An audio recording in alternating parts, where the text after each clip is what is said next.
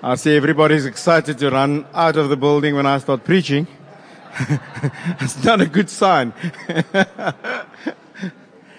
But it is a tremendous privilege to be here today and to share the Word of God with you. I've got my wife Azalea with me. Maybe if she can just stand so you can see I do have a wife. I'm not imagining it. And we are from Worcester. But we just live there. We've had the privilege this last year since we've partnered with Josh Jen last October. We've been on the road almost every Sunday, preaching at a different congregation, getting to know new people, and it's been an awesome time. So just to know a bit about myself, got saved at the age of 7, and so I'm saved 50 years this year. The 14th of June, I was saved 50 years. And I mean, I wouldn't normally say that in public, but it's amazing. And then at the age of 13, somewhere between 7 and 13, I asked my dad, I wanted to be baptized. And he said to me, when you can explain baptism to other people, then we will baptize you. So I studied and I asked questions, and at the age of 13, I actually preached in the youth and taught on baptism. And then my dad said, okay, you're ready to be baptized. And after that, since that day, got baptized in the middle of winter in June again. One Wednesday evening, got baptized in a very, very cold baptismal pool. And since that day, I started going with my dad to go to different services all across the Western Cape. And the first Sunday, he said to me, I want you to open the meeting for me in prayer. The next Sunday, he said to me, I want you to open the meeting in prayer, but also announce the 2 hymns that we used to sing out of the little red hymn books. Announce the 2 hymns. And then the next week, he said to me, here's the hymns, open in prayer and read a scripture. And the 4th time he said, now open in prayer, hymn, and then you preach. And I used to open the meeting for my dad and preach the first half of the service until I was 16. And then my dad got throat cancer. And one evening in a meeting without warning, he got up and said, I'm going to open the meeting. My son's going to preach. And since that day, from age 16 till 18 when he passed away, he opened every sermon, every meeting that I preached at. And it was the most amazing privilege to have a dad that transitioned me into preaching like that. And my mom was always praying with us. So my dad didn't leave me, in terms of inheritance, any money. But he left me something very valuable, a love for the Word of God. And dads, if you can do that for your children, you have done well.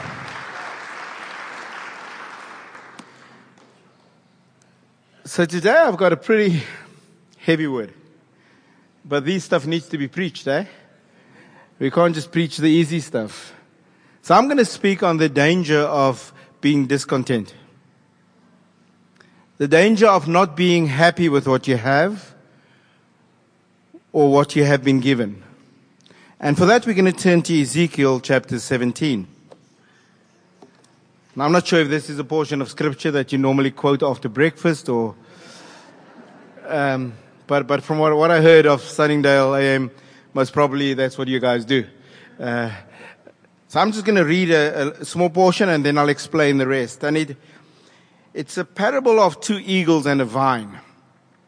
And we're going to take that and just apply it. And if you allow me, I'll take the freedom of just sharing the prophetic word and warnings that God has laid on my heart. So let's read verse 1. Ezekiel chapter 17, verse 1. And the word of the Lord came to me, and I want to say that this is actually exactly what happened to me. As I prepared, I felt the word of the Lord come to me, specifically for this morning. So you'll do well if, don't listen to me. Listen to what God is saying to you. because I believe that the word of the Lord is coming to us this morning very personally, corporately, but also very personally.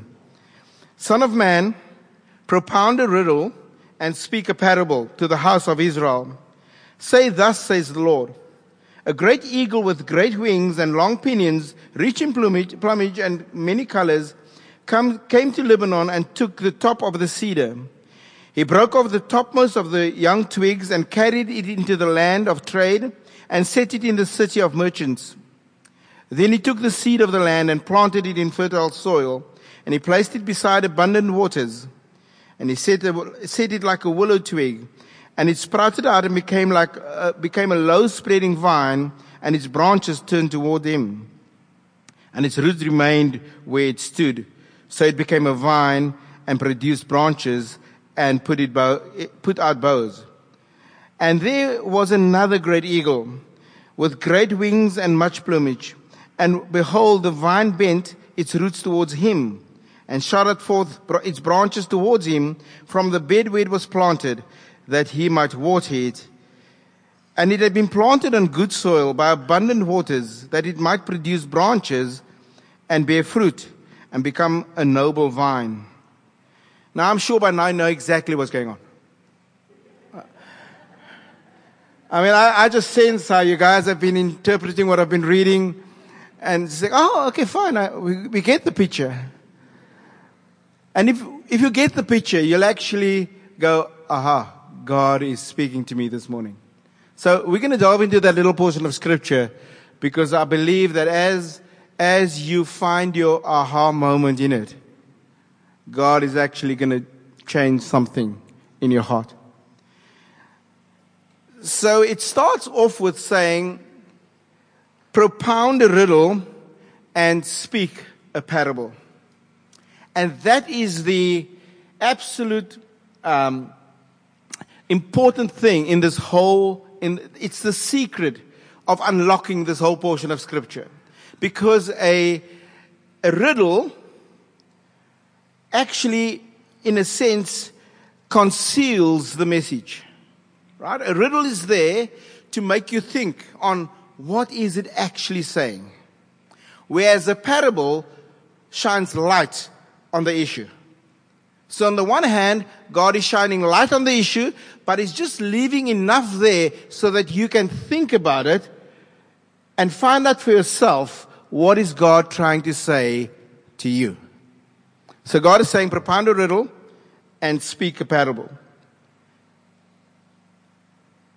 And I would love for us to, in this moment, as we sit here, constantly think about the danger of discontentment, because this is what this message is about. So whatever you listen to, please listen to that through the filter of, am I discontent? Am I actually unhappy with my circumstances, and why is that? Because it's easy to convince yourself that you've got a good reason to be unhappy in your marriage. Once you've convinced yourself, you find all the reasons to be unhappy. It's easy to convince yourself that you are unhappy in your work, in your workplace, in the job that you've got. And sometimes we don't look at what we have. We look at what we don't have. And it's actually called greed. It's actually called discontentment. I want to tell you, if you know what's out there, if you've counseled marriages the way myself and my wife has, you'll do well in staying in your marriage. It's easy to find a reason to leave. And that's one of the things that God has highlighted to me, that I'll be speaking today to somebody who's discontent in their marriage. I'll be speaking to somebody who's not happy in his workplace. And I'll also be speaking to somebody who's not happy in the church where God has placed him. So you don't have to put up your hand now, but allow God, by His Holy Spirit, to minister to you. So let's just get something straight. The first eagle, that's Nebuchadnezzar. The first eagle, the one who comes in and causes all the ructions and breaks off the top twig of the tree in Lebanon. And Lebanon is the house of David. Right? That's the royal family. So he comes in and he breaks off the top twig, which is a young twig, and it's Jehoiakim. It's an 18-year-old king who's been king for three months, and he takes him captive. So that's the first two role players. And then what he does is Nebuchadnezzar takes Zedekiah, the uncle of this young king, and he is the seed of the land that is spoken of, and he plants him as a vine. He plants him as a puppet king to rule over the nation. And I call him a puppet king because he was really faithful to no one but himself. He would do anything, and he would agree to anything else with other people, with other kings, just to have his way. He was never happy with his circumstances. But only if he waited on the Lord, if he just waited on the Lord, there would have been something great for him. Doors would have opened for him. But he was not happy in his circumstances, so he made covenants with people that he should never have been making covenants with. And I find that is a problem in modern day society, where we used to say when I was young, my dad used to say, my yes is yes and my no is no. Nowadays we say, my no is no and my yes is maybe. And that's acceptable in society. We find that people make covenant in marriage, and then when they don't feel like being married anymore, they up and leave. Now, if that's your circumstances, I'll try and be as gentle as possible, but the Word of God really speaks very straight to that. And hopefully, you will have your aha moment as we carry along. The second eagle is actually the king of Egypt. And so we have Nebuchadnezzar, who's coming in and he's actually taking these people captive, God's people captive, and he's placing a new king in charge, Zedekiah, and Zedekiah is looking towards the king of Egypt. He's the second eagle. And we know that Egypt has been a problem to God's people for a very long time. Yet every time God's people hit a difficult time in their lives, they want to go back to Egypt. When the food's not nice, God created a miracle by providing bread in the desert. My mom could make food. My mom was really a good cook. But to provide food for 1 million people in the desert, that's not easy. And God did that every day, fresh food. And yet, God's people, it wasn't good enough for them anymore. And they wanted the food of Egypt. So every time God's people found themselves in a difficult spot, there's this tendency to reach out to Egypt. And the question is, where do you reach out to when you're in a difficult spot? Where do you reach out to when things are not going well with you? Are you reaching out to God, to God's provision, or are you turning back to Egypt? If we speak about discontentment this morning, then I want to make the statement that discontentment will always take you back to Egypt. It always takes you back to captivity. And I believe that God wants to break that pattern in somebody's life today. It cannot continue like this. God wants to break the pattern and set you free. Because it was for freedom that Christ has set us free. Christ sets us free, and then when things go tough, the tough go shopping, or no, they go back to Egypt.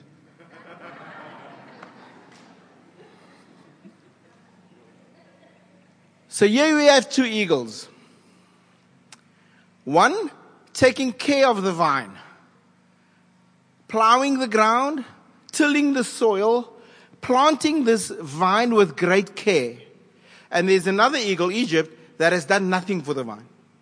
I want you to carefully, closely look at this comparison. There's an eagle providing for the vine. And then there's one that does nothing for the vine. There's an eagle that makes sure that the vine is planted well and provided for, nourished. And there's an eagle that does nothing for it. There's an eagle that loves what is done.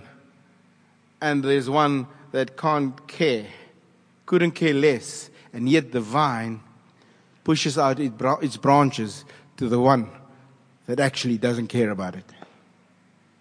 And then we wonder why the growth is stunted. Then we wonder why this is called. Now I come from the wine area in Worcester and the Durings, and the guys in our fellowship, in our church, they export grapes to Europe. So it's decent grapes. But their vineyards doesn't grow flat. It grows up to the point where you can walk underneath it. But the growth of this vine was stunted because it was not drawing from what it was provided with. It looked to the king of Egypt to provide for it. Now, God made a very clear, gave a clear commandment that whoever becomes king of Israel should never look to Egypt for horses and soldiers. And if we read if you had to read further down this chapter, you find that the king Zedekiah sent people to Egypt to find horses and soldiers, wealth and power. And that's still the same problem. That's still the challenge that we're facing today in the modern day believer's life. The desire for wealth and power will make them walk away from the provision that God has given. There's nothing wrong with being successful in business. There's nothing wrong in being promoted. But we need to understand God promotes. If it becomes an issue of I am doing everything I can to attain whatever I can, then it's because I want horses and soldiers. But I promise you, we serve a God that when we give Him our all, when we live with excellence, when we do everything we do to the best of our ability, He promotes. I used to be a businessman. I had 5 companies at one stage. I don't know why I was so stupid, but because what happened was every problem I had to pull out one hair. And I had many problems. If you have 100 or 150 staff, you have 150 problems every day because they bring it to you. So here's the thing.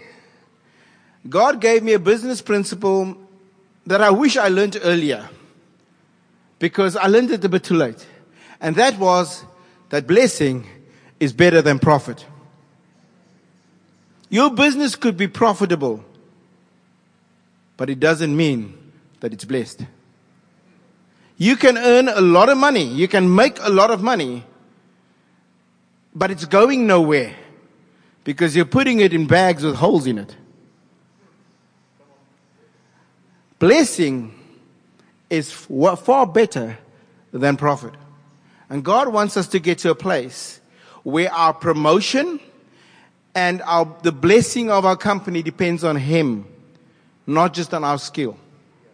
God wants us to in our marriages, that the success of our marriage, I mean, it's easy for us. We successful. If this was the principle, we would have been very successful in a marriage if it depended on my cuteness.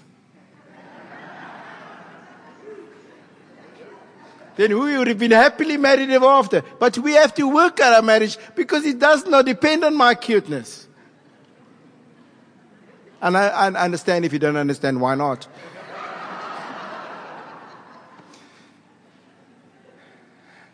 But our marriages, the problem is we don't fall in love often enough. We fall in lust and we marry the person with the perfect shape. And then when the tire hits the tar and things become tough, we don't fall out of love. We actually come to the leaders and say, I've fallen out of love. No, you've fallen out of lust. Because you never loved from the start. God is saying that if you bring Him into your marriage, if you are satisfied with who God has joined you with in covenant, then there is no out clause. Covenant is a powerful thing, and we'll get to that in a minute. So we have this vine that is actually greedy. It turns itself away from the provision and goes to the one that hasn't got any interest in it at all. It is drawn by nothingness. This vine is drawn to the king of Egypt, and it's actually drawn to nothingness. I really want to put out that warning here this morning, that thing that's causing you to think that you're not happy in your marriage, that thing that causes you to think that you're not happy in the business that you're at or in the church that you're at, that thing is actually nothing compared to what you have. And nothingness is drawing you away from God's provision in your life or God's plan for your life. Now, I don't know what they call it here in Cape Town, but in Worcester they call that stupidity. So if you've got a different word, you can use it. To be drawn away from the purposes of God to nothingness. What's the sense in that? This vine is not just stupid. This vine is suicidal. Because it has disregarded the provision. I want to read this to you. Verse 9 says, thus says the Lord God, will it thrive? Will it thrive? It's actually, I hope you hear God's dissatisfaction in that question. It's like, duh. Are you doof? You're going to get pulled out. That first eagle is going to come and pull you out, and you're going to wither and die. And so you're actually suicidal. You're doing a stupid thing. You're cutting off the very life that I provided for you. And if you find yourself in that situation, then I've got this Hebrew word for you that you need to know and hear today. Duh. I can't explain it. It's not in Greek at all. It's just duh. And it's that you have to respond to this morning. Are you going to remain duh? But here's the crux of the story. Is that Zedekiah broke covenant with Nebuchadnezzar. And why is that important? Because when we make a covenant, it's more than just don't worry, I'll do it. Covenant is a serious thing. And even in the Old Testament, when they made covenant, when two men made covenant with one another, there would be a fine print. And this is very interesting. There will be a fine print where one of the two or both would agree by which God would they make this covenant.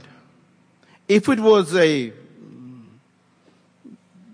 totally heathen God, they would it will be written in that God's name that we make the covenant. Why? Because they would agree that if we break covenant, we will submit ourselves to the wrath of that God that we've agreed to. If we keep the covenant, we're submitting ourselves to the blessing of that God. And in Zedekiah and Nebuchadnezzar's case, they agreed to sign that covenant in the name of God, the creator of everything. So here's Nebuchadnezzar. He's not a godly guy, is he? And he comes, but he's prepared more than Zedekiah to honor the covenant. And because they called, or they brought the name of God into the covenant, I'm going to actually read it to you. It's over the page. Verse 19, it says, "Therefore, says the Lord God, as I live, surely it is my oath that he despised, and my covenant that he broke."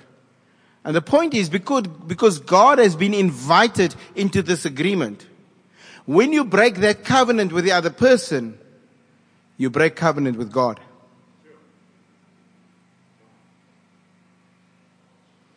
And covenant, as I said over and over, has no out clause, and covenant does not have a feeling clause.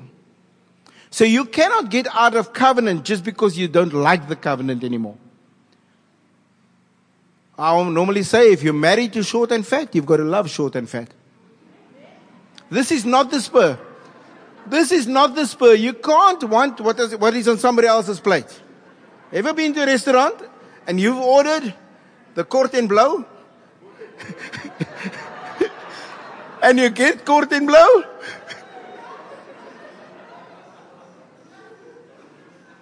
And somebody else gets a plate and you just want to jump over to their table and eat their food? Their ribs or whatever it is? You see, when you've made covenant in marriage, you don't just jump out of it and have what somebody else has got. Because when you break covenant with your partner, you're breaking covenant with God. And I think as God's people, we need to start taking that far more serious. Because we stand, it even says this. Let me read that scripture again to you. It says, verse 18, the one previous, it says, "He despised the oath in breaking the covenant, and behold, he gave his hand." Isn't that what we do when we marry people? We say, turn to one another, give one another the right hand. And then they do the oath before God. And yet when we break covenant, we ignore God. We don't ask him. We do our own thing. So I'm not sure what it is that you're battling through this morning. I'm not sure what it is that you were planning up till this point. Maybe nobody in your family, maybe your spouse doesn't know what you've been thinking. God is saying, don't be duh. Don't be stupid. He's giving you another chance here today. Covenant is about honesty, about integrity, about commitment. Covenant is not merely with another person, but it is with a God that has been included in that covenant. So now you understand what the parable was. The parable was Nebuchadnezzar taking Jehoiakim, putting Zedekiah there, and Zedekiah leaning towards the king of Egypt. That's the parable. So the parable to those people back then would have been very clear. They knew exactly that they were under that circumstance. The riddle is maybe a bit more complicated to understand, but it's actually much easier to understand in a sense. The riddle part of that is, the part that was concealed in this whole story is, and before I want to make the statement, I want to say that it might offend some people. What I'm about to say might offend some Christians. But the riddle part of this is that Nebuchadnezzar coming in, taking the young king and replacing him with his uncle Zedekiah, and taking the whole nation captive as such. Nebuchadnezzar was being used by God. That's the riddle part. They couldn't see in their situation that they've been so sinful in their actions, that they've been going back continuously, sinning, desiring Egypt in their lives. It's been a pattern in the life of Israel, where they would do well for God and then go back and want the other gods of Israel and of the people around them. Where they would do well for God and then go back and backslide as such. And they couldn't in their situation see that God was so fed up with their situation, with their sinfulness, that he was actually using Nebuchadnezzar to get their attention again. So before you blame the Nebuchadnezzar in your life, before you say, but look who's in control of my life. Before you blame your situation, ask yourself, why does God have to go to such great measure to get your attention? Because you have not been paying attention. When God goes to these levels or to these extents, it's because we have not been paying attention to what he has been saying.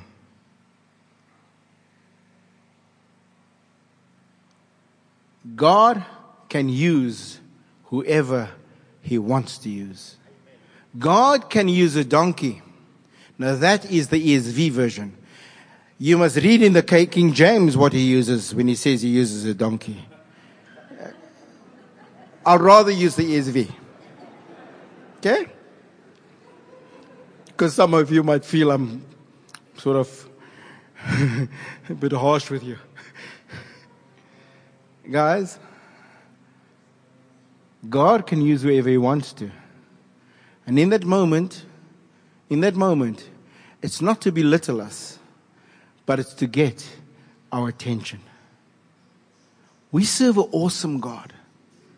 We serve a God that if we give him a chance, all he wants to do is bless us and love on us. We find ourselves in a place where we're not happy. We start doing stupid stuff not because God stopped providing, not because God stopped nurturing the vine, but because we have fleshly desires. We are ungrateful in our hearts. And I promise you, if you're going through a tough time and the Holy Spirit at the moment is tugging at your heart, the root of that is ungratefulness. The root of what you're battling with at the moment. And you might say to me, but I'm battling through a difficult business decision. It might look like that now. But the root of it is ungratefulness.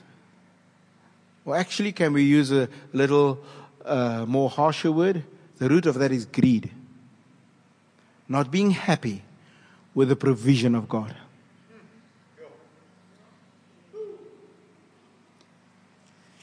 But if you just had to wait a bit, before that vine in verse 7 reached out to Egypt, if we just called on God and said, God, please, my circumstances, God would say to him, wait till verse 22. You're only in verse 7 now. Wait till verse 22. And I want to ask you, I'm going to end with this. Maybe you're at a very frustrating part or point in your life. Maybe you do not know what next. Maybe you just want to walk out. And as I said, you might want to walk out of your marriage. You might want to walk out of the job that you're in, and you even might walk out of the church that you're in. The problem is not God. I hate to quote Michael Jackson in the church. But the problem is the guy in the mirror. Man in the mirror, that's you. Problem is the guy in the mirror. It's not God. Because verse 22 is coming. And I want to prophesy this over you. I'm going to prophesy from verse 22 over you. If you're patient, because patience is the problem. We can't wait till God does it. We want to do it ourselves. So I want to prophesy over you from verse 22. If you wait on the Lord, if you don't try and make it happen for yourself, if you wait on the Lord in your situation, this is what God is saying. Thus says the Lord God, I will take a twig from, a sprig from the lofty top of the cedar, and I will set it out.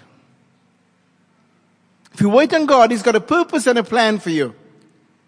That He will bring the new season. That He will take the top of the tree and replant it. And I'll get into that in a moment. He says, I will break off from the topmost of its young twigs a tender one. And I myself will plant it on the heights of the lofty mountains. Doesn't that sound to you like promotion? Doesn't that sound to you like a better space to be in? But you have to wait on the Lord for that. On the mountain heights of Israel, I will plant it, and it will bear branches, produce fruit, become a noble cedar. And under it will dwell every kind of bird. In the shade of its branches, birds of every sort will nest. God speaking about a flourishing season for you. God speaking about getting you into the purpose and the plans that He has for you since the beginning of the world. You're not a mistake. You might have got some stuff wrong in your life, but you're not a mistake and you're not a failure. But you need to turn to God. You need to wait on God. It says, and all the trees of the field shall know that I'm the Lord. I bring low the high tree. So if you're a high tree now, even if it's a muff tree, you got a problem. Because God will bring you low. You might think that you are the next best thing to sliced bread. If you don't repent of pride, God will bring you low. I'll make the high tree low. I will dry up the green tree. I will take what looks like profit away because it's not blessing. And I make the dry tree flourish. And that's the prophetic word for you today. If you're feeling dry, if you're feeling burnt out, not knowing which way to turn, if you wait on the Lord, He says, I make the dry tree flourish. That is what God wants to do for you. And He says, He underlines it. And He says, I am the Lord. I have spoken and I will do it. Just one point. When God takes off the top twig of a tree, it has the original DNA of that tree. So it remains that tree. But the soft twigs at the top does not show the scars and the damage that the rest of the tree shows because of what it's been through in its lifespan. If you look at a tree, it might have a broken branch. It might have something damaged. Some young man has scratched with a knife and said, I love so-and-so. Clarence loves azalea. And that's a scar on that tree. It was well meant, but it's a scar on that tree. It's damage done. And we all have scars on our trees that proves that we've been through life. God's saying, I'm going to take the top twig that has no baggage, no scars. It will still be you, but without the baggage of the past. And that is what God wants to do for you today. Amen? Amen. I'm going to hand over to Lucas and he will take it further. Thank you.